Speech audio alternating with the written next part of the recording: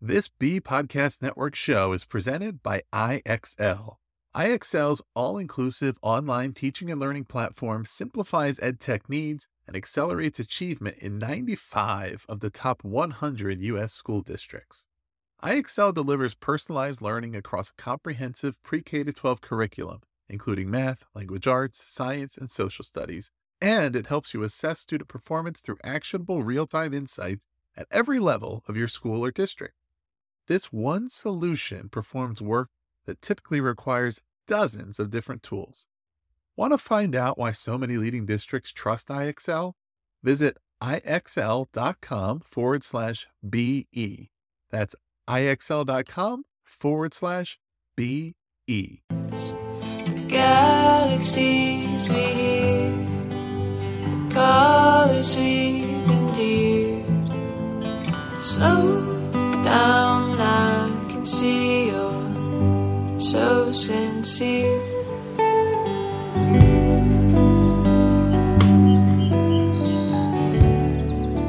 All right, so welcome to another episode of Tell Me This, Season 2.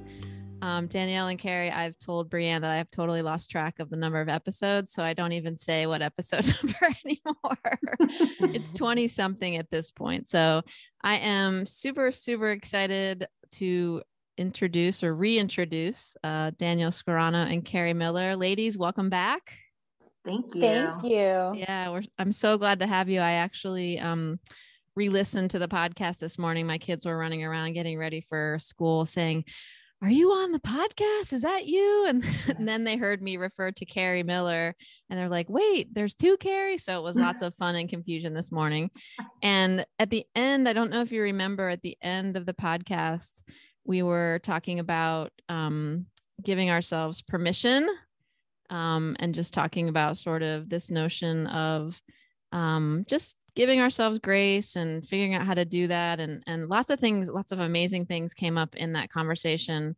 And it's so funny, Danielle, when I had emailed you both this morning, you had talked about also this notion of giving ourselves permission. And it was very timely that, and you reminded us in the email that, you know, we've hit the anniversary, the 1-year anniversary. I don't know if I'd call it that, the 1-year reckoning of the pandemic. I don't know if it's an anniversary or not. Yeah, what would the equivalent be of like D-Day? Yeah, right? Yeah, exactly. Like COVID Day or something. I don't know. Yeah. And so it was a great reminder because as I read your email, I was like, yep, I actually need to give myself permission more now, because I don't know about both of you, and I'll toss it to you in a second. I just never imagined, it's like this weird thing. Like I never imagined that it was going to be over a year that we were going to be in this space. And at the same time, I'm also glad that I didn't know it was going to be a year because I needed to only take one bite of that elephant one day at a time, because I think I would have lost my mind. So so I wanted to, before we dig into some other topics I have for us, I would love to hear sort of where you both are sort of in your headspace and your emotional space, and how that does or doesn't relate to this notion of giving ourselves permission. So I'll let either of you start.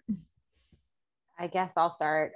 It's interesting, Carrie, that you referred to the anniversary or the time as the reckoning. Reckoning has been in my vocabulary this past week. In my email, actually, it was interesting. I had wrote my comments of all these emotions that I was feeling related to just grappling with the past year. And then I don't know if where you both are, you feel this sense of transition or going back to a new normal, but I very much feel that in New York. At the same time, it's this uncertainty of when that new normal will happen. So there's this sense of positivity and optimism, and this also sense of uncertainty of what that will look like. And I think for me, I'm in a very different headspace than I was when we recorded the last podcast. So I'll say some of the things that I've been thinking about, and this is not going to become a Carrie squared therapy session for Danielle. Okay. But I will say that some of the things I'm thinking of is just reckoning, the permission, the grace, and liberation. What does liberation mean? How do you kind of liberate yourself from those expectations, those uncertainty? And then on the opposite side, how am I I'm trying to kind of liberate myself from being, feeling stuck in some ways. So I'll leave you with that. That's really where I'm at right now. I'm Carrie Miller. I'm so excited for you to start talking, because I feel like whenever I speak to the both of you, it just gives me this sense of energy. So I'll let you have at the mic, Carrie. All right, thank you. It's great to think about continuing a conversation across the progression of time, because this was one of the reasons why I loved being an English teacher, because you can, reread a book 14 times, and based on what's happening around you, it informs the way you interpret that book, whether you read it again and again. I'd say I'm in a period of transition. And so I like that word of reckoning. There are all these wonderful things happening right now. I am 49 days away, because nobody's counting, not 49 days away from finishing coursework in a graduate program that if you had told me 5 years ago that I was going to pursue, I would have been stunned. And that's incredible. I have received my first vaccine. That is incredible. I am taking a work trip in the next 6 weeks. That is unbelievable. To the same end, yeah, this piece of, Carrie, you mentioned at the beginning that you were glad that you didn't know how long it was going to be. I kind of feel like if we can relate this experience to a marathon, it's like maybe we're in mile 21, but we still have a couple of miles to go. It's not like we're back at the beginning, where we certainly don't want to think about the end, but there is a lot of uncertainty right now, which tempers all of the good, if that makes sense. Yeah, it totally does. It's interesting. I don't know if you did it on purpose, but being at mile 21 of a marathon doesn't feel comforting, because the last 5 miles are like the worst, right? Like you're at high risk of hitting that wall that everybody talks about. So I don't know how I feel about that metaphor, but I totally get what you're saying, Carrie, for sure. It's such an interesting space. And the other thing I was trying to link into this conversation was we had ended sort of talking about the realities of what we do and what we think we should do. And Danielle, you mentioned this notion, and we always go back to this from Brene Brown, is the stories we're telling ourselves. And then tying in the Nagoski women, the doctors, Nagoski from the Burnout book, talk about that as our attempt to close that gap, that perceived gap between what we should do and what we are doing, creates that emotional exhaustion.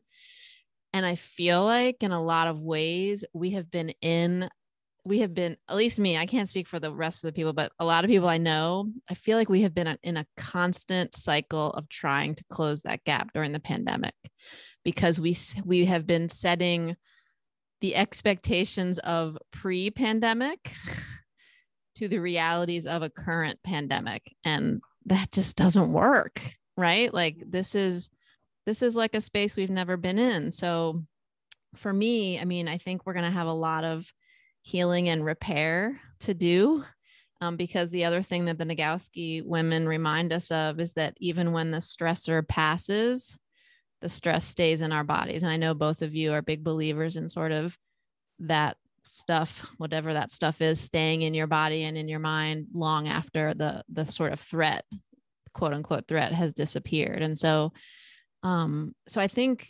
personally what that's meant for me is I've really had to like adopt that beginner mindset a lot this year, because every day, every hour, I feel like I'm finding myself in a brand new situation, right? Some of it's familiar and I can navigate my way, but the reality is I'm like having to tap into that learner mindset or that beginner rookie mindset every day. And I think for folks who aren't comfortable in that space, so you have the emotional exhaustion of the who we think we should be and who we are, and then having to adapt every day to a new environment. That's a lot of fatigue and cognitive overload. And so I think the thing I really wanted us to dig into today, and I know, you're both leaders in your own right, is we talk, and you guys have been through it. Like we teach people who are in leadership programs about leadership theory, right? I know you guys could talk all day about all the different kinds of, contingent theory, transformative theory, like all these theories.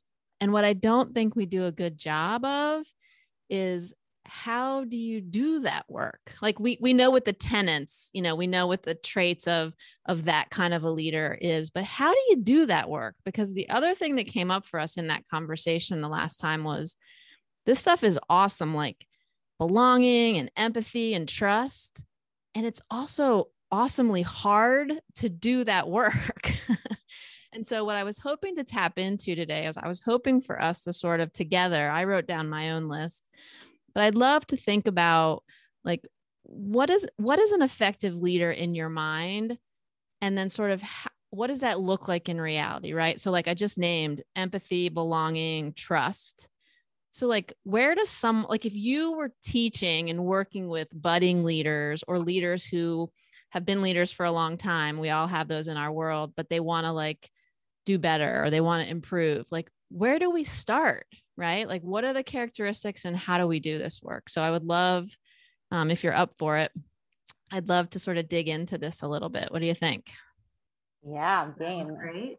All right. So where do you want to start? I guess the first thing is to think about, we've mentioned, like I keep mentioning, a learning identity. And I know, Danielle, you talked a little bit about grace and giving yourself permission. And I think along with that, you mentioned, Danielle, in your email, which I really loved, was giving space and grace to your teams, right? So like not just for yourself, but also for others. I mean, what else do you think we should have sort of in that sort of package of effective leadership? Going to say a trait first. I think it's both a trait and an action.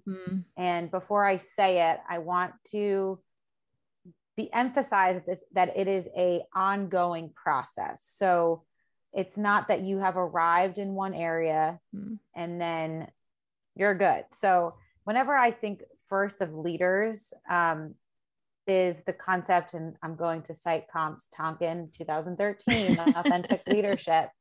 For me, I know I had to. We're leading into a comprehensive exam kind of a question with Carrie's question. I had to, right? That's okay. Well, I think and also for anyone listening that's studying for comps, the acronym BETS, works every time with authentic leadership. But the S, the self-awareness piece, I think is absolutely critical. Yeah. And we see it time and time again throughout leadership theory. It's not true to only authentic leadership. No. But I really do think it's a process of really getting to know yourself first and how you interact and come to the world. It comes up in terms of Dr. Brene Brown's discussion on values. What values are going to be absolutely non-negotiable about how you show up to the world and how you lead? I mean, I have two quotes that are on a poster board next to my desk that I look at every morning. And one is, who we are and how we lead matter. So we see that tying in between who we are as a person and how we're leading. That's Dr. Brene Brown. I believe she said it on one of her podcasts. And then she also said self-awareness and self-love matter. And to me, that just speaks volumes to how we start and look at leadership. And I will say, it's interesting, Carrie, that we're talking about this yesterday. In my moment of reckoning, I was going to sleep, and for some reason I just picked up Untamed by Glennon Doyle, which is another one of my Bibles. And I think one of the things I really pulled from her in my own state of reckoning was recognizing that to be alive, we're constantly in a perpetual state of revolution. And I think understanding that in terms of our self-awareness is really important. And also understanding, Carrie, as you were talking about this process of healing. For me, and an integral part of self-awareness too, is understanding that healing happens even if we don't consciously recognize it. So how do we, moving now as leaders, moving out of this space into a new normal or whatever we're calling it, we recognize that healing has already been happening, which is now how do you harness that for ourselves and in our teams moving forward? So long-winded self-awareness.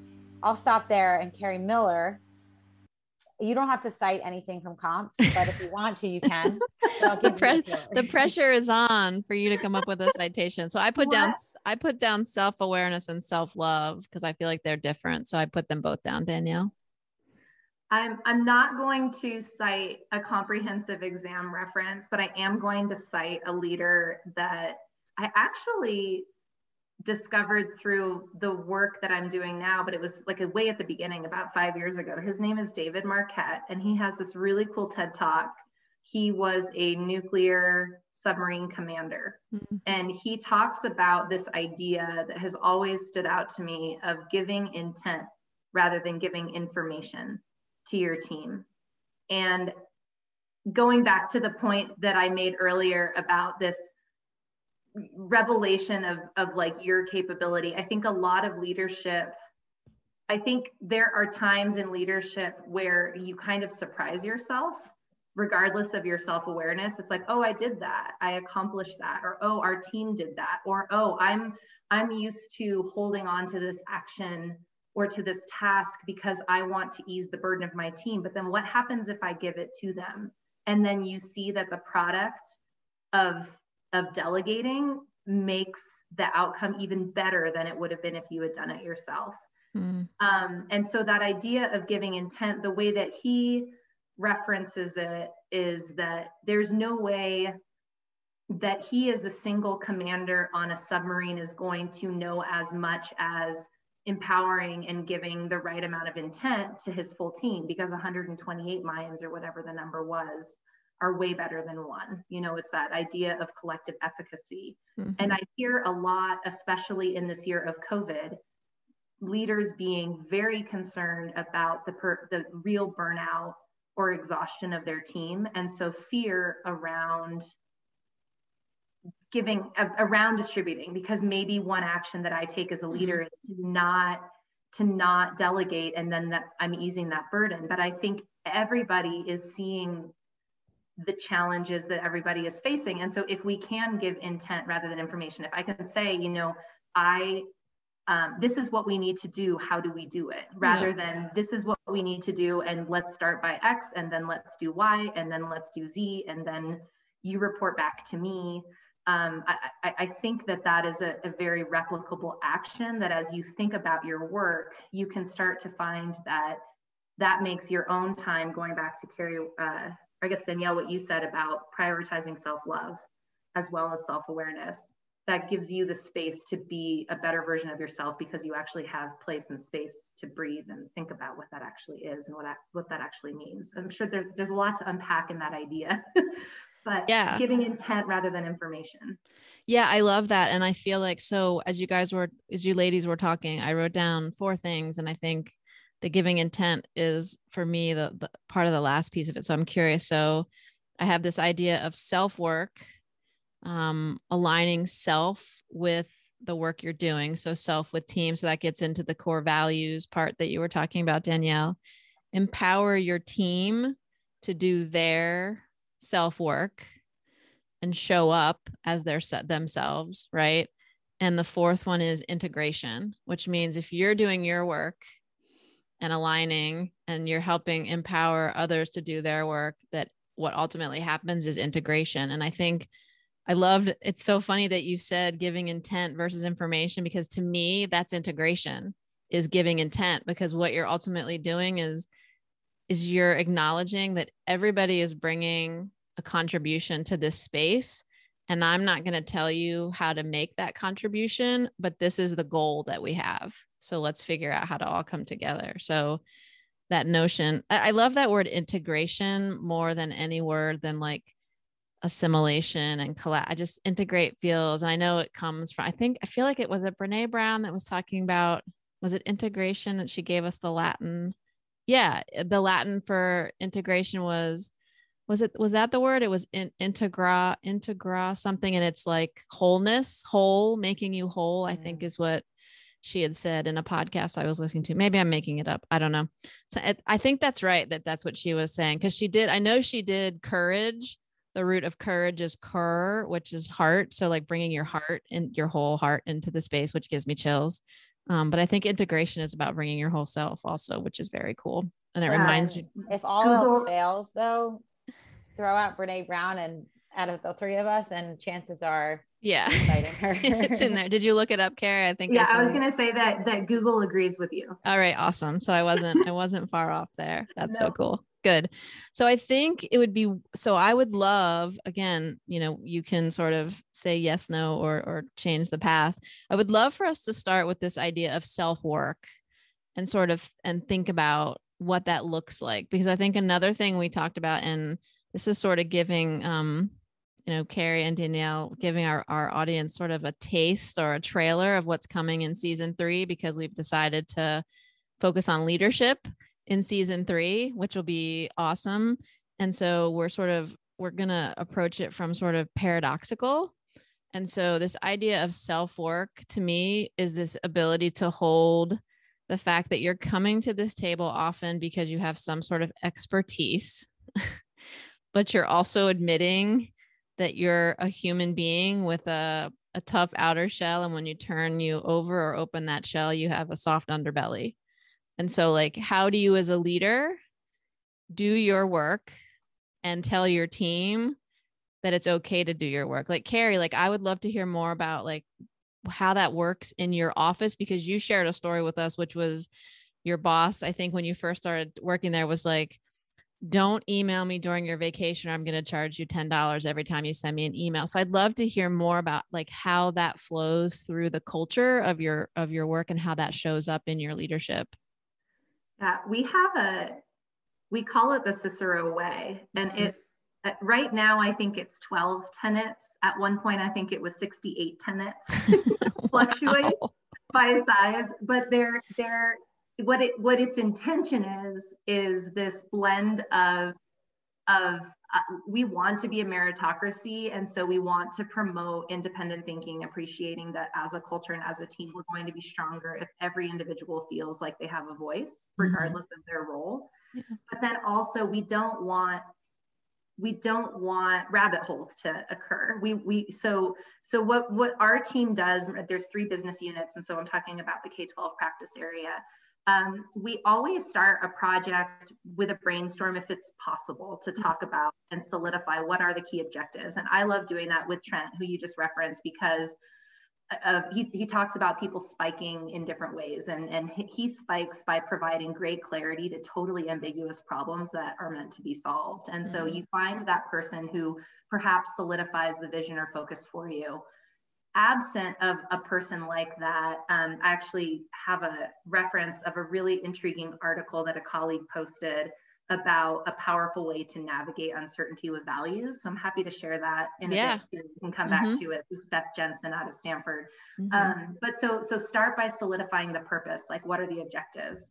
And so if I can give intent to my team by saying, here's the purpose of what it is that you're going to do. Here's the audience that you're going to do it for, because we're constantly thinking about, is this internal? Is this for a teacher? Is this for a building principal? Is this for a district? Is this for a state? The audience varies. And then, and that I think helps to operationalize the activity as well. So purpose, audience, structure, what are the parameters around the structure that we want this to be? And then timeline. The timeline, I think, is something that when I made the transition from a public K-12 teacher and leader into this work, that I struggled with the most, because this idea of someone saying, I want you to spend 3 hours on this, I would think, well, I'm a professional. I can sort out how much time it's going to take. But the intention of that timeline is to say, like, in the grand scheme of things, which you team member might not have the full context for, here's an appropriate amount of time to think about this. And if you find that you're 6 hours in, you might not be getting the return on investment of that deeper thinking at this point. Maybe it's only appropriate to spend a couple hours on it, but then check in with me about it. If it needs more time, then let's talk about that and see, maybe you've discovered something, and that's where that meritocracy piece comes into play. So that's a real loose framework that I feel is a helpful way of giving intent, so that I, in receiving that, am not scrambling to try to understand what direction I'm taking, but rather I'm on a general pathway, and I know what my aim will be. Yeah. And I feel like to the extent that the project manager lives even if softly by that 3-hour deadline or time frame, I feel like in some ways it is a nod to self-care and self-work, because it's like, look, Carrie, if you've been in there for 6 hours, like you could be doing something else for those 3 hours. Right. The one follow-up question, and then Danielle, I would love for you to jump in there. The one follow-up question I have, Carrie, on that is, when you think about Trent, the boss that you mentioned, how does he show up to your business that makes you feel like there's a promotion of self-care and self-work? Like when he says to you, you really need to take time off, like that's one way to do it. But like, how does he show up in this space that makes you trust that he really legitimately means that? If you could share, if you have an example. Yeah, I've got a lot. No, I'm really always talking about running. I'm sorry. I always talk about Peloton, so it's okay. I know it's true. I'm stunned that Danielle hasn't brought up Peloton yet, but there's time. There's time. I'm counting on it. I normally run. I normally run the days that I'm not in the office in a non-COVID world, or I run before I get to work or after I get home. And one afternoon, this was, I don't know, a year and a half ago, one afternoon, I went on a run from the office, and he was walking out as I was finishing my run. And I had this moment of, oh no, there he is. And he gave me a fist bump. He's like, did you just go on a run? And I said, yeah. He's like, how far did you go? I was like, 4 miles or whatever it was. That's like my standard. He's like, rock on. And then that was it, so I think it's a modeling of, I'm going to be fully engaged and present with you, but I'm going to model my actions so that when I'm on PTO, I won't respond to email on the side. And I am going to, cognitive behavioral therapy. I'm going to give you positive reinforcement when I see you taking care of yourself in ways that I know are good for you and help you be your best professionally. Yeah, that's awesome.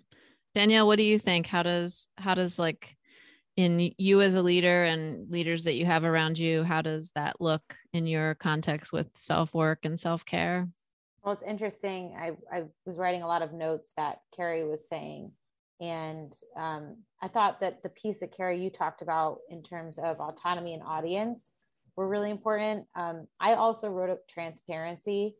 And as I was thinking about transparency, autonomy, and audience, right? Who you're ultimately giving a product or a service to, from a leadership perspective, the difference for me and what I see, how I operate effectively, or when I see leaders operating effectively, it's how those qualities or characteristics are being externalized.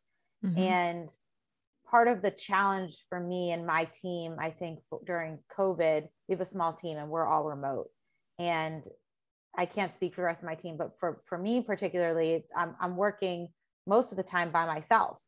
Yet I'm operating within a team working towards a higher purpose. And the times that I felt most efficacious was when I was externalizing and providing my thoughts, my feedback with my team, and being more proactive about it. And to me, I think that really speaks to just life in general, right? Brene Brown says, clear is kind when you're giving feedback. A feedback loop with leaders is so integral to assure that you're all working towards that same goal. And I think too, a lot of the times when we're working by ourselves or we're working in an environment, we tell ourselves, back to the Carrie V, when you talked about the stories that we tell ourselves narratives all the time. And most of that narrative that we're talking about is probably subconscious and super implicit. And we're not even thinking about it until all of a sudden we hit this roadblock or the stressor. And then it turns into this spiral of God knows where you're going with it. Right.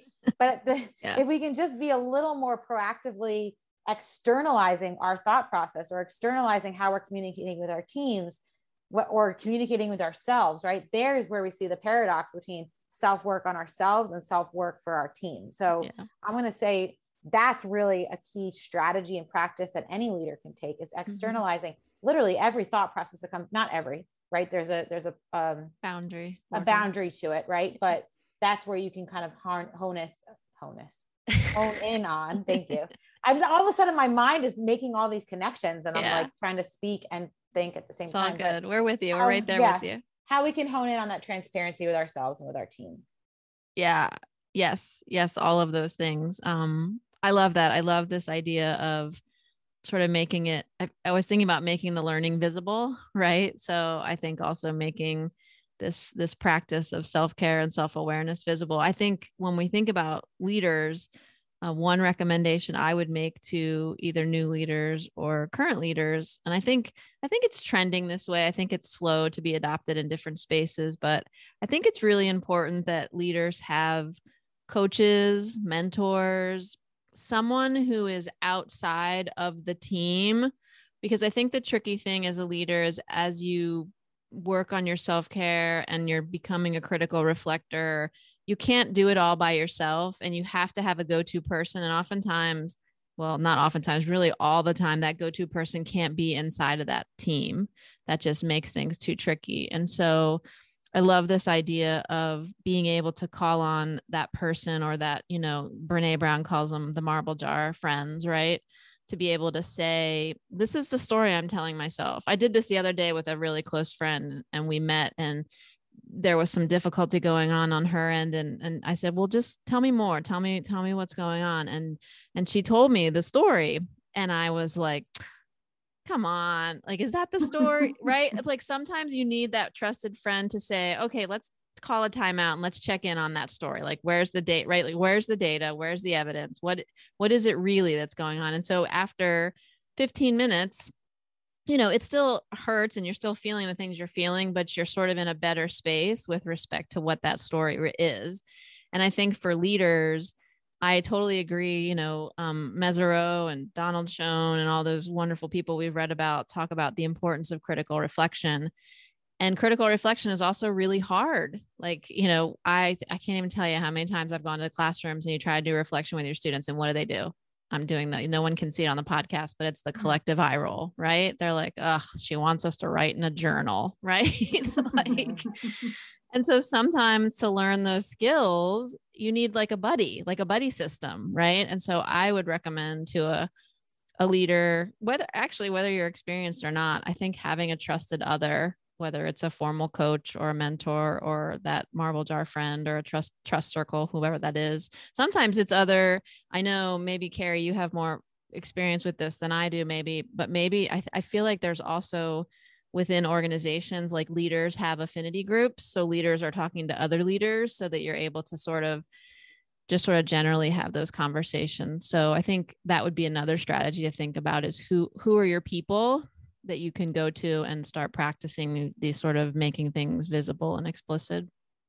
I love that concrete solution, Carrie, because that goes back to a really interesting question that you raised in our first podcast as a triad that I've been thinking about a lot, because it's a hard solution, which is essentially, I'm not going to put words into your mouth, but it was essentially, what do you do to help someone who does not necessarily possess these attributes that we identify as the ideal qualities of a leader? And if my role is to coach that individual, but perhaps they are reluctant to receive that coaching from me for whatever circumstance around the scenario that we're in, what are the other avenues to promote that? And I thought of, I was coming into this podcast thinking, well, it's again that idea, like, I'm going to give intent on information. So if I'm in a coaching role, I'm working with an organization, maybe that leader might be closed to learning, but I know that I can work with a bunch of other people in the organization and then shift the culture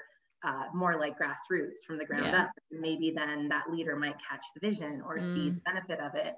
However, probably much more efficient is that idea of naming, well, hey, you and I are in this role to work together. If you don't see that I might be that individual for whatever reason, who is here who could be someone to be your sounding board, or the marble jar individual? And if that's a new concept for that individual, perhaps it's helping them identify that person. Because it's great when you possess the capacity to see that or know that. It's great when you have someone in an organization, or you happen to be in an organization culturally that just promotes that.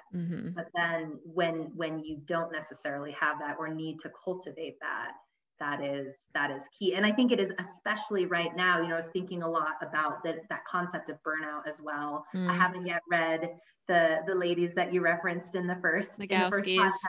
Thank you. But it's on my short list. But I did listen to an HBR podcast as Dr. Maslach, and she talked about the burnout scale. Yeah, exactly. And so this idea that burnout is a phenomenon, it's not medical, but it's occupational, and it is a stress response, but it doesn't exist if you're just exhausted. It exists when you are exhausted and feeling cynical and feeling ineffective. So this triad, and right now, aren't we all feeling a bit ineffective? Isn't COVID going back to this place and space that we all seem to be habiting? I'm making up words too, Dee, but that we all happen to be living in right now. What can we do to offset that ineffectiveness? Well, let's seek out somebody to pressure test the stories we're telling ourselves, or let's seek out someone that we know and trust to help guide us through this time. Yeah, I would say, to even add to that, I loved that, and I have to get that podcast from you, Carrie, is that we're living in a world where being alone is just absolutely impossible, or doing the work alone is impossible. I don't think I'll ever say stay in your lane to anyone anymore from moving on, because, and I don't mean stay in your lane, like just focus on what you're doing. You really need to collaborate and seek help and self-advocate, and also offer help to others. I don't see any instance where that could be absolutely possible. And I think bringing it back to the paradox, Carrie, that Carrie B and I always like to return to. Carrie Miller, I'll just want to let you know that Carrie B and I will sometimes, I'm pretty sure you do this, I'll just wake up at 2:30 in the morning and come up with a random paradox. So, and then we'll just go and text about paradoxes, but the paradox of leading and learning.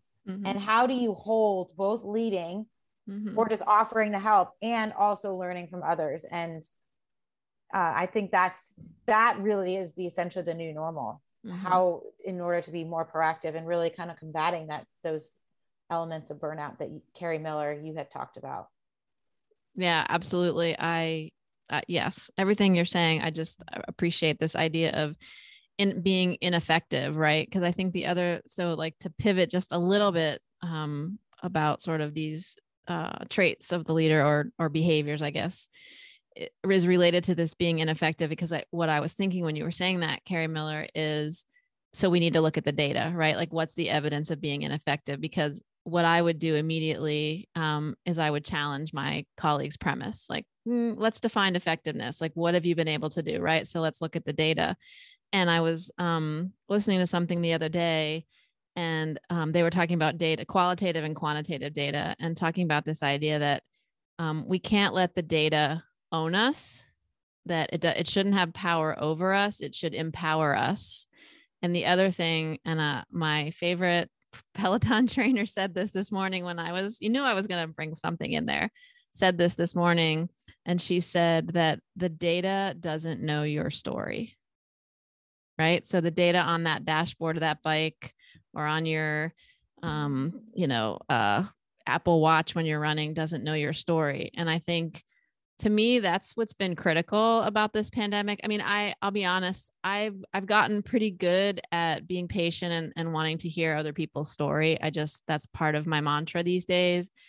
And I think the pandemic has brought a lot of us to that space much more quickly. Because I was joking with a colleague the other day that when we get on these Zooms, and before, we'd spend a couple of minutes saying, hey, how you doing? And we'd all be like, fine, things are good. And now when someone asks that, it's like legit, how you doing? Right. And so that's one of several elements that I hope we don't lose as we move away further and further from this pandemic, because I think, we're getting to this part about, we had talked about empowering your team to do their self-work and to show up as themselves. I think we have to listen more, right? We have to make space. We have to make room at the table and space in our meetings for folks to share their stories. Because even if I look at like performance data on both of you, or I look at your GPA at Hopkins, that data doesn't know your real story. And so it's incumbent upon me as a leader or as a guide to get to know your story. And the other cool thing that happens as we do this work, and I love wrapping this in here, is you're also starting to cultivate belonging, right? Like being able to show up as yourself and feeling like you have a space in this place, which is like, so you can, as a leader, we're all about efficiency and economies of scale and, keep the bottom line. And what I'm trying to convince leaders of is that if you do this little bit of work, like you're actually doing multiple things, like you're building trust, you're building belonging. And at the same time, those people are going to leave less often. They're going to be more satisfied. They're going to be more productive. I mean, there's a whole, and then I'll shut up because I'm getting on my soapbox. There is a whole line of research in the economic discipline about trust and economic growth. And there is legit longitudinal evidence that shows in countries with low trust, if you can intervene and increase trust, you can also increase economic growth. So like, if you don't believe any of this other stuff we've just been saying and you want to talk dollars, then go to that literature for the trust. So on a macro to micro scale, I believe it was Paul Zach. I'll have to pull the book and give it to you, Carrie, to share. But he had mentioned a study too about just the effectiveness of just having a trusting environment on worker productivity, of burnout, of stress. And it's so obvious. And you're right. You have to do the work. You have to front load the work first and also continue to invest in it. It's not just, okay, we're going to have a meeting and learn stories. And, I was thinking as a teacher, right? Like, of course, in the beginning of the year, you're cultivating a sense of belonging. You're trying to get to know your students. You're developing these relationships, but it doesn't stop. You can't just say, okay, in November, we got to know each other and now let's get to the real work. The real work is continuing to develop that trust, belonging, and relationships. Amen. Like that is the point. That is the real work, right? Like I just had a conversation yesterday with an academic and I was saying, look, all of these universities, we know how to teach and train people to learn content. What we aren't doing explicitly is this other work that you just said, which is the identity development. And that's like the real work. So yeah. So I'm curious, thinking about learning each other's story and understanding that like the data you have in front of you about a student, a colleague, a team member isn't giving you the full picture. Like I'll ask the same question I asked about the other, the self work. Like, how does this show up in your spaces? Like, what does it look like for you, whether it's as teachers, as leaders, as colleagues, to sort of create that space to hear from each other, to get to know each other? What does it look like? Like what kind of strategies are being used? That's a big question. Did I stump you? No. Okay. I have 47 responses. Awesome. And so I'm winnowing in my brain. All right, cool. I was like, this is a podcast. You cannot sit there wondering. I'm trying to sort through where do I start with that? Got it. A loaded question. Got it. I love, Carrie, that you brought up starting with the data, but then also being very mindful of contextualizing the data. I've had a lot of conversations with potential partners right now. Just as a reminder, I work as an external partner at a consulting firm, and with external potential partners who are incredibly accomplished leaders in their own right, and yet they're looking at all the information that they have in front of them and they're stumped. And the conversation and literally the phrase that I think I've heard 3 times in the last 2 weeks is we just don't know where to go next. And that goes back to that idea of being in this transition time and knowing that we're going back to some semblance of normal, but our normal is going to be new. There are going to be features of it that don't look anything like it used to. And as we've talked a little bit and hinted at in this podcast, we hope that there are some features of our new normal that won't look the way that it used to. Case in point, taking time for each other, taking time for story, having care. Danielle, you talked about, we can't not, in so many words, like we can't not care about each other. We can't not assist. We can't do this alone or go this alone. This idea of navigating uncertainty, I want to go back to the article that I had brought. I mentioned earlier that, when you have someone who's a really good thinker, it's great to talk to them. But if you don't, how do you independently as a leader become a good thinker? And Beth Jensen gives this analogy, and it's actually values-based decision-making, which we hinted at and talked about a bit. But I think that was my very long lead-in with the dots that I was connecting from our conversation into your direct question. And my answer would be begin with values and identify that for yourself, or identify somebody who can help you, who can facilitate for you that identification process. The analogy or acronym that she gives, which is really cute, it's WHOOP. And so it's, start with the wish. What is the wish that you have? I wish that our new future, for example, will contain authentic time and care for one another, for humanity, whatever that might be. And then what is the desired outcome? What are the potential obstacles? And then what is my plan? Now, the acronym's really cute. It sounds pretty familiar, right? That we do this, but if we're doing this, because it reminds me a little bit of like one of those PDSA cycles, right? Like plan, do, study, and then act. But if we're doing it with our values and centering the conversation around our values, I think that action can be a very tangible way to get at where we go next, and to get at what we do with where we are now and where we want to be. That's a good point, Carrie. And I just want to insert a little piece on WHOOP. WHOOP is actually a really amazing research-based strategy. There's a ton of research that supports it. Gabrielle Ettingen, Oetingen, was one of the main researchers who has found a lot of research based on WHOOP. Small story. I love her. She is just like, I met her one time at Character Lab with Angela Duckworth. So I always have to fangirl some researcher in this podcast other than Brene Brown. So I know, I was like, oh, here she goes. She's going to name drop another researcher she's had a selfie with, and we're going to see it. I love it. Well, and that's coming from a loving and jealous place. So it's not bad. Talk about living your values and who you are. I fully embody that. So I really appreciate the positive reinforcement. But Carrie Miller, I wanted to also just build off. I really liked what you talked about, starting with values, and a story that I actually have from when I was teaching last year. I had read Brene Brown's Dare to Lead, and I actually did a values inventory with my group, and I introduced the values, we defined it, we clarified values, they came up with some of their own, and then I had them vote and choose values that they wanted their classroom to look like. And one of the top values, I can't remember all, we actually came up with 3, even though Dr. Brene Brown says 2, but I just had an extra one. And I remember 2 of them now, was social justice and independence. And so everything that I did as a teacher was driven based on those values. And talk about WHOOP, talk about other strategies, even just anything from down to the classroom routine. So in the morning, I saw the students at 8:30 in the morning. It was actually the only class I taught that day. They knew that if their value is independence, that they had to sit down and complete all of their independent morning routines.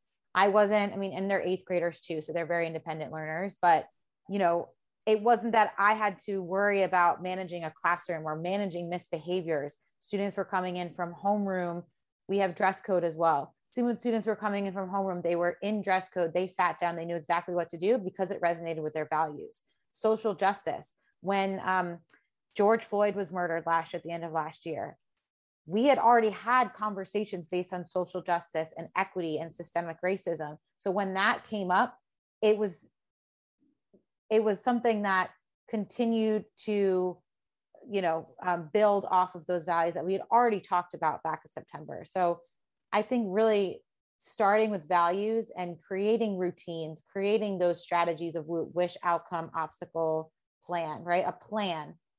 Those are really actionable ways that you can continue to live out your values. And also, I think it also, I said also twice because I think this is really important.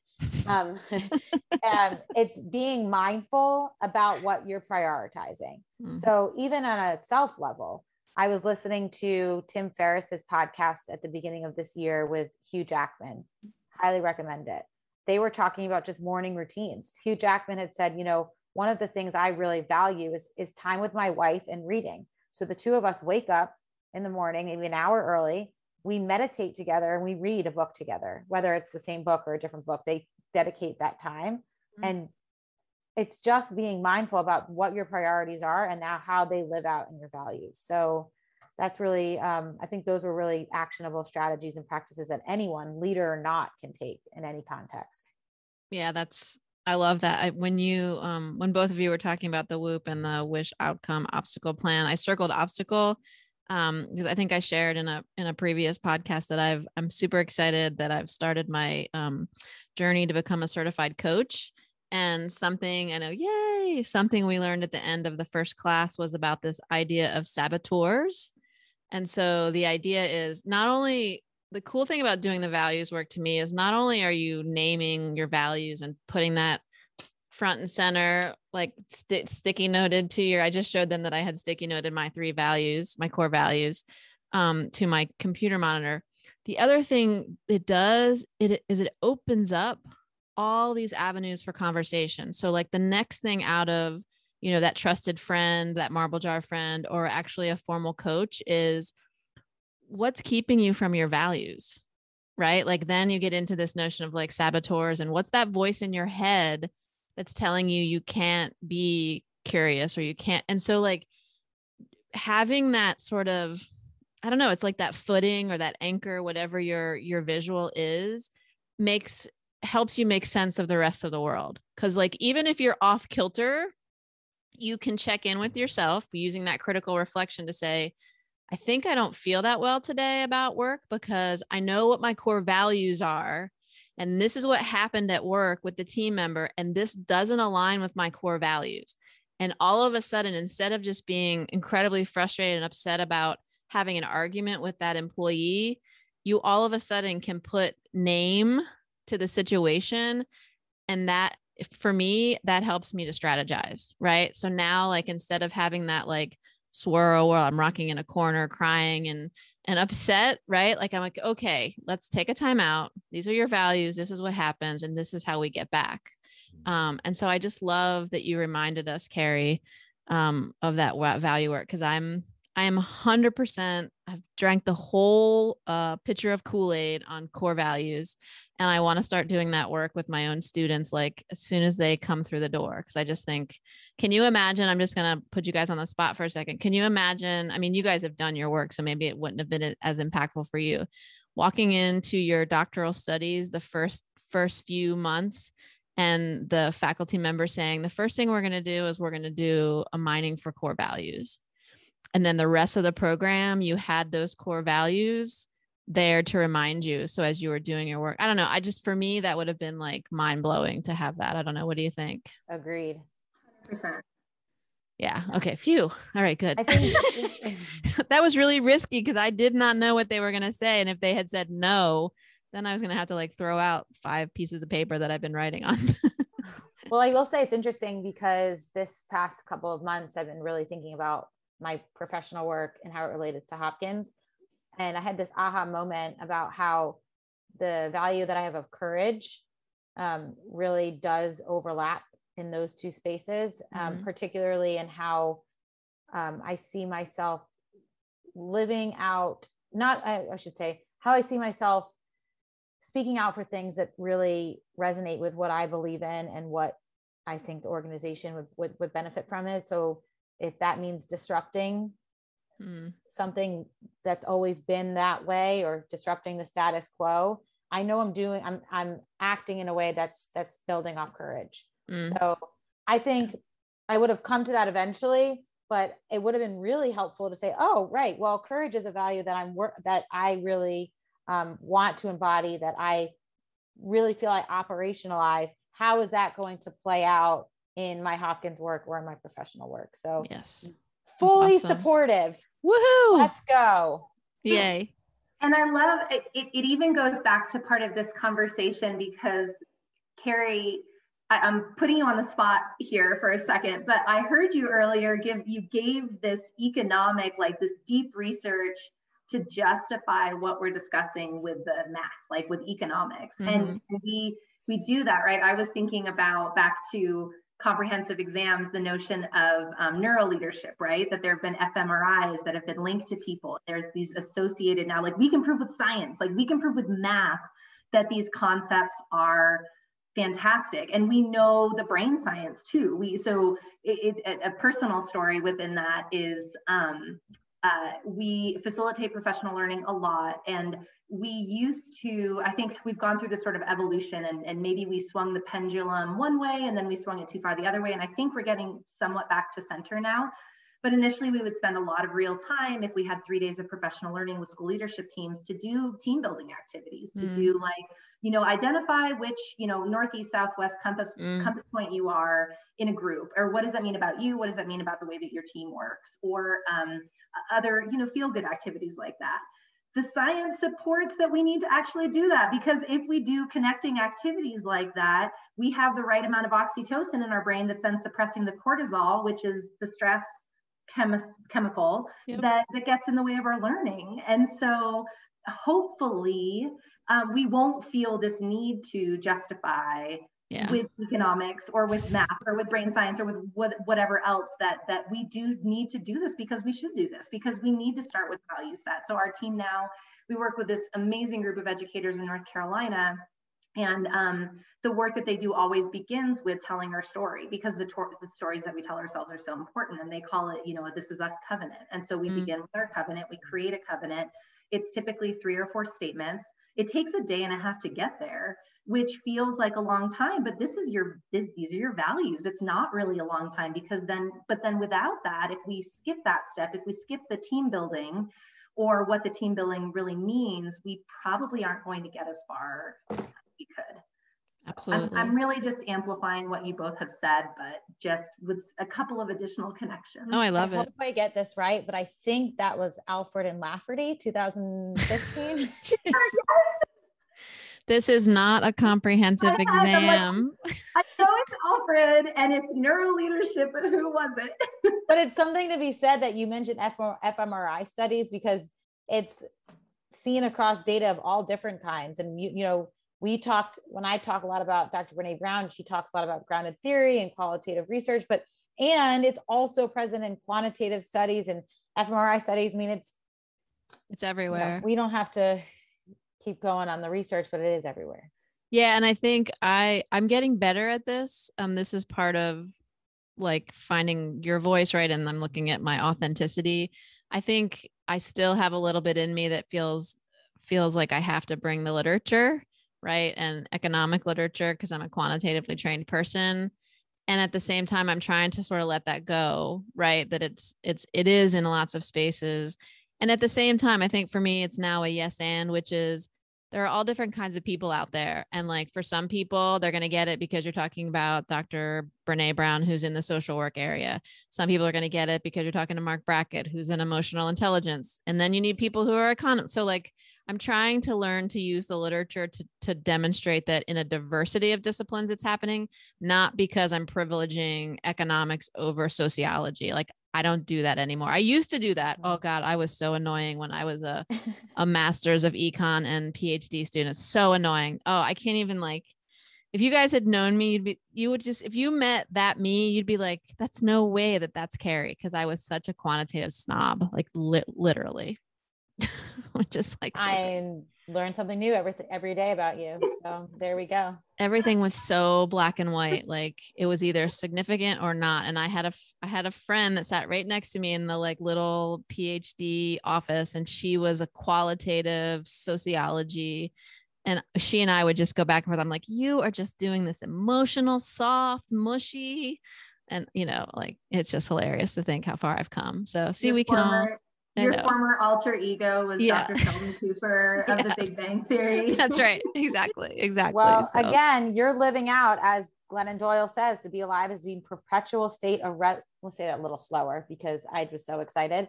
To be alive is to be in a perpetual state of revolution. So you, my friend, are just the example of constant evolution. There we go. And I really like how you talked about yes and. So I had to catch that for our listeners, because for me, I think I now am seeing everything through yes and.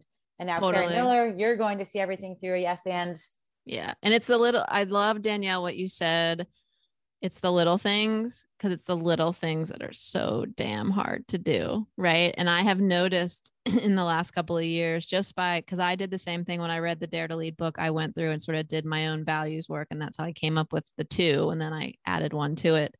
But I noticed just by having those and being really intentional, because like now I try really hard to walk in my truth, because one of my values is authenticity. And I'm really good now at like staying in a conversation. And even if I'm feeling like emotionally something from that, whether it's empathy or anger, I can manage that because I'm also curious. And I'm like, you're curious. So ask a question. Don't respond, ask a question. Right. And so those little shifts, and even the yes and, because like Brienne does the same thing, like adopting that yes and, that's huge, because you're no longer like binary thinker and it's an either or proposition. It's like, and oftentimes when I'm having an argument with someone, I'm like, well, why can't it be both? Like, why are you making me pick? Right. So you're right. Those little things make a difference. So we could go on, listeners, probably for another couple of hours, but we're not, because we know as educators that gets pretty long.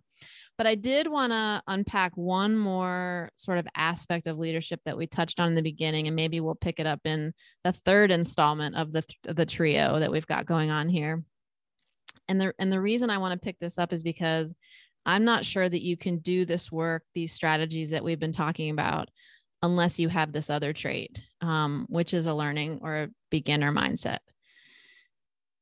I don't know what you guys think. I'm not going to say anything. I'm going to let you guys lead us off. So what do you think about, so I guess the question is like, how does the learning identity fit in here? And then how does it show up when you know you're the leader, but you're trying to be a leader who demonstrates that you don't have all the answers?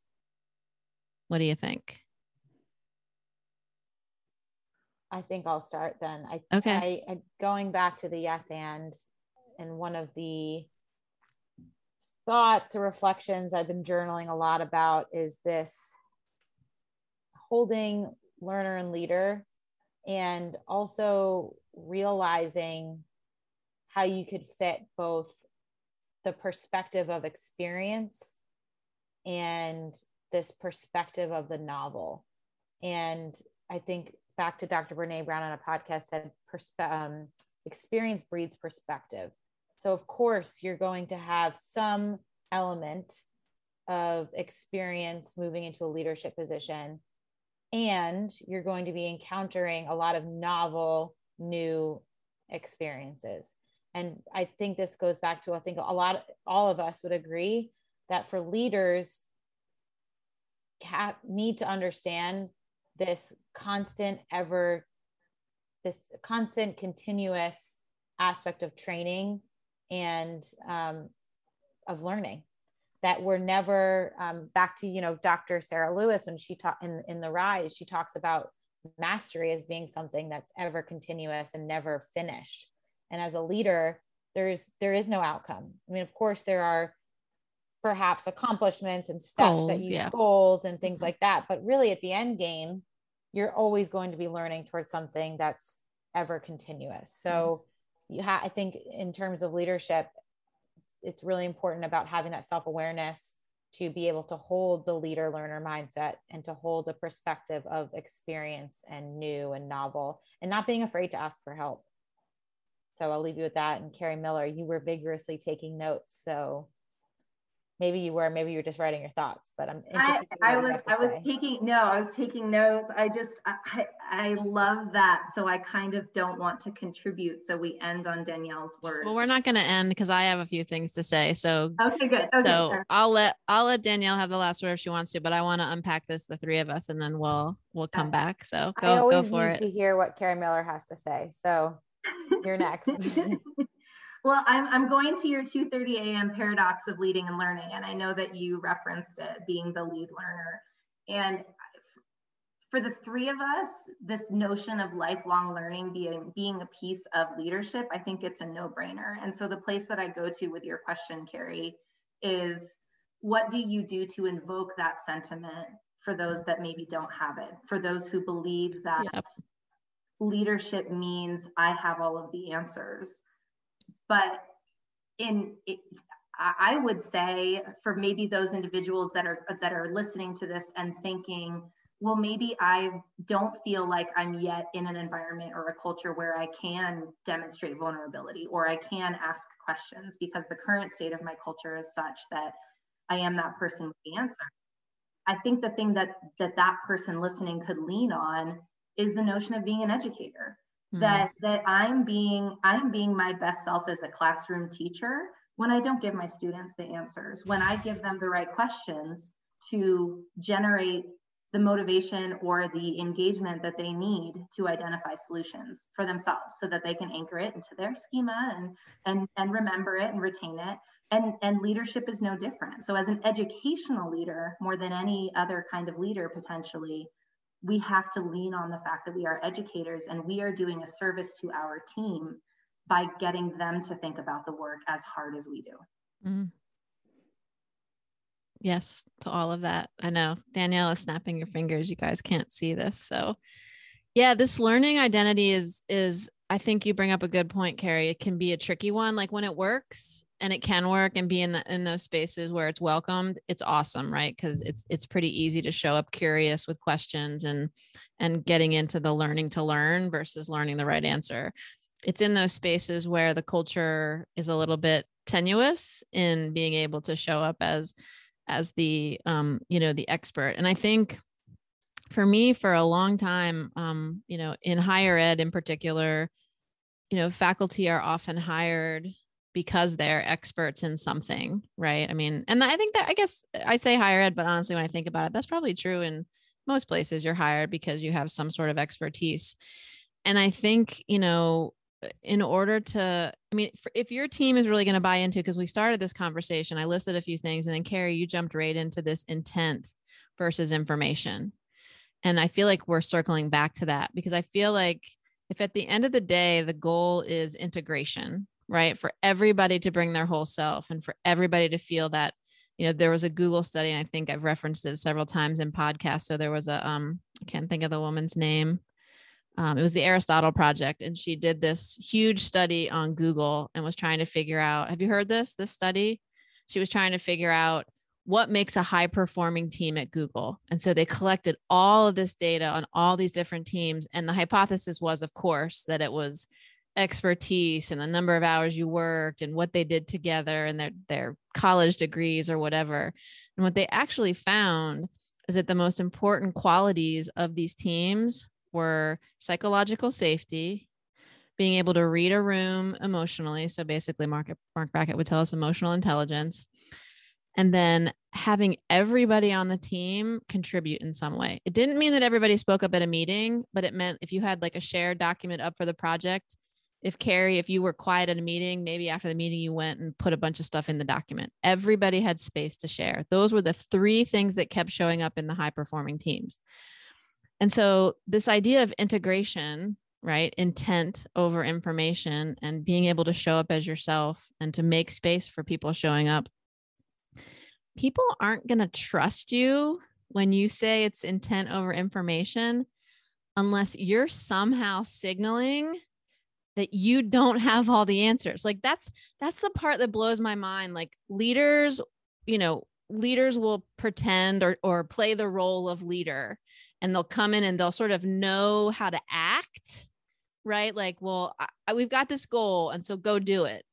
But if you haven't done, Carrie, as you were saying, like with the professional development, like if you haven't done the team building and the getting to know you and the discussions about this and that and your values work, they're never gonna believe you. They're going to be like, okay, let's just wait another day.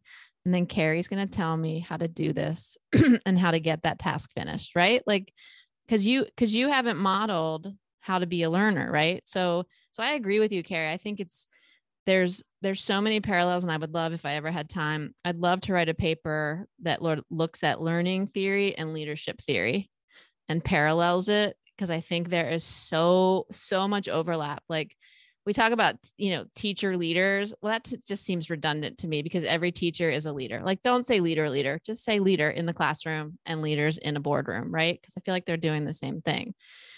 And so I love the idea of bringing your sort of educator mindset to the space, because like I definitely enter spaces now very comfortable saying, let's all get together. I don't have an answer to this. Like I'm not wedded to anything. I just know that we've been told to do A, B, and C. So let's all figure out how to do A, B, and C, right? So it is all about intent. And if you do that enough times with your students or with your team, then all of a sudden they're like, whoa, she's legit. Like she doesn't have all the answers, right? And I do that with my students. And And I will, people listening are like, I can't do that. I'm a teacher. They think I know everything. Well, try it. My call to action is to try it just once. If a student asks you a question, because I do this all the time, and now I'm giving away my secrets to my former doctoral students. If a student asks me a question that maybe I only have a partial answer to, my first response is to say, before I answer, what does the class think? Toss it back out to the group. And the most amazing thing happens, and this goes back to Danielle's point, which is we can't do any of this work by ourselves. Collectively, we are able to piece together a bunch of information, and that often triggers another thought in my brain that gives me a more complete answer. And so as the leader or facilitator of that discussion, what I can often do that maybe they can't do is I can take all of those pieces and summarize it back to them. Right. So I didn't come with the answer. I was just able to synthesize what they shared and bring it back to them. And I will challenge everybody that in the next meeting, conversation, classroom, if you don't think you know the answer, ask another question and see if you can't get to the answer together. That it's not about being right? It's about getting it right. And that's what Brene Brown also reminds us of. There's nothing wrong with asking a question. Nothing. So I don't know. What do you ladies think? Ooh, when I talked about reckoning in the beginning of this podcast, I mean, I didn't think about this is like a concept of reckoning forward and giving ourselves a space to really do that. And now I feel energized in all the best ways. Thank you both. Woohoo. Well, that's good. Yeah. I'm glad. Carrie, what do you think? I'm right there with you, Danielle. Yeah. It's funny. I taught French for a minute, and I knew enough French to get myself into trouble.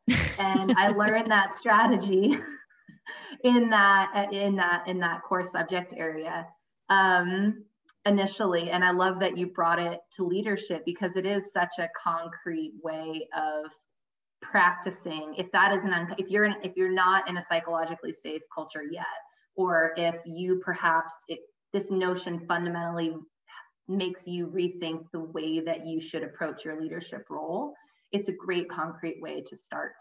And I think I'd add to it, circling back to Marquette and giving intent, not information, being very particular as a leader about when you ask that question. So he says, as a nuclear submarine captain, he would never give someone the choice to like hit fire or hit launch on the rocket. That was his job and his responsibility as the leader. And so similarly, what are the parameters that you need to frame your question for your team? Like, we know that we have to X, what do you think? Rather than sky's the limit, what do you think? And then people are feeling perhaps disappointed because there were 17 ways to go, but you knew all along as a leader, you really wanted to go one of these 3 directions. So I would say present what you know, and then thoughtfully decide when is that time when I'm going to say, here's my intent, here's how I'm giving intent, and then you figure it out and tell me what you think. Yeah.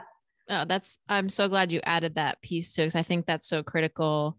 And I think what it does also, Carrie, is it builds that trust, right? You're actually, by also defining, because in the literature, they also talk about this notion of role ambiguity and how role ambiguity can create all sorts of mistrust and confusion and low productivity. And so if you're really clear, again, clear is kind, right? Brene Brown's ears are probably ringing like crazy right now. We've like cited her 100 times, I think. She popped in the Zoom call yet? Yeah, right. I wish.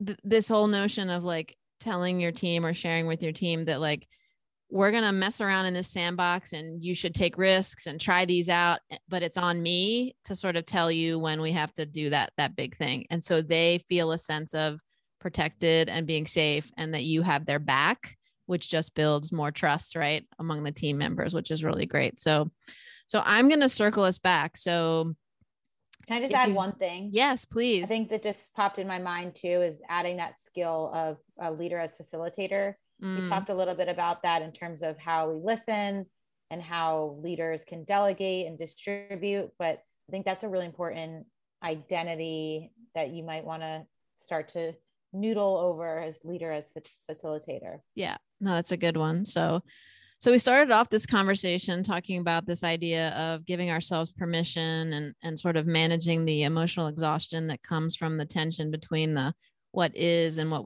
the perceived should. And so we embarked on this journey to think about what are the behaviors or identities or roles that we think make effective leadership in these uncertain times, and really in not so uncertain times. So we mentioned learning identity, grace, self-awareness, self-love, this notion of intent versus information, and then just began to unpack that, which was awesome. And my takeaways, because I was really trying to I kept putting down theory to practice, like trying to be really tangible. And so if I were sort of creating a session for new leaders or leaders who were just looking for a reboot, right? I think the first one would be begin with values. Whether you do it with a coach, whether you do it with a group, with your friends, by yourself, whatever, begin with your values. We also talked a lot about making space for storytelling, that the data doesn't know our story, that it needs to be contextualized, and listening and learning and asking questions and paying attention can really do a lot when you're working with these individuals and groups. Consider a coach, a trusted friend, an affinity group of leaders, where, as Danielle reminded us, really being explicit about this reflection and processing, making that learning visible, being willing to sort of be vulnerable and courageous, but in a safe, sort of familiar space because it's other leaders or a coach who would have your back in that instance.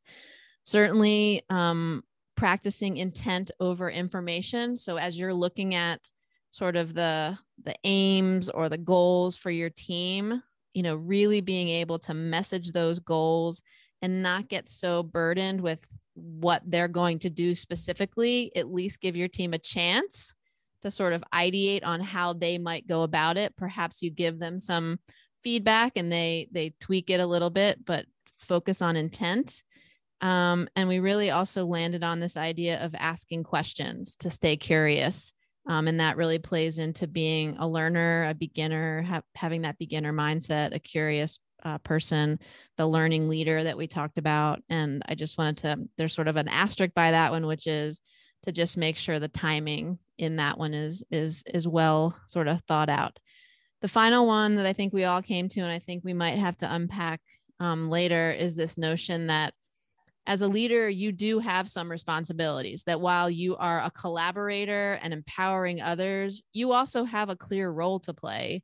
And that role could be, reaching out to the client with the final decision on a budget, for example. It could be more life-threatening if you're sort of you said he was a nuclear, what was it called? Submarine commander. Yeah, a nuclear submarine commander. So that gets like really sort of high risk sort of decisions. The other thing for which you are responsible is to be that facilitator. As you're hearing stories and taking in the information and listening to different people's ideas, you have to be an active listener. You have to be paying attention to be able to draw in, what Danielle is offering, what Carrie is offering, and bringing that in to that goal and to that project, or to be able to distribute, right? Oh yeah, on the last project, Carrie was so good at presenting that pitch to this client. Maybe that'll be her role here. So being able to both synthesize to bring a project together, but also to distribute and allocate resources. So I think we have started to build this awesome playbook of strategies. And I imagine at some point, I'm crossing my fingers, you can't see, at some point, I imagine after this pandemic, maybe we'll take this show on the road and try to go to a conference. The three of us could actually get together. And I don't know, I feel like there's a presentation that we could build out of this that could be really fun to try out. So I wasn't in a weird emotional headspace, Danielle, but it was like, as Carrie Miller said, it was the end of the day, like different time for the podcast. And I was feeling a little tired, but now I'm going to get off this podcast and I'm going to be like running around the house dancing, because this has been, once again, absolutely fantastic. And I can't thank you both enough for giving me, oh my gosh, an hour and a half of your time in this busy world. So much gratitude to both of you. We appreciate you. I mean, this is Big Friday energy. I'm probably going to go dance around too.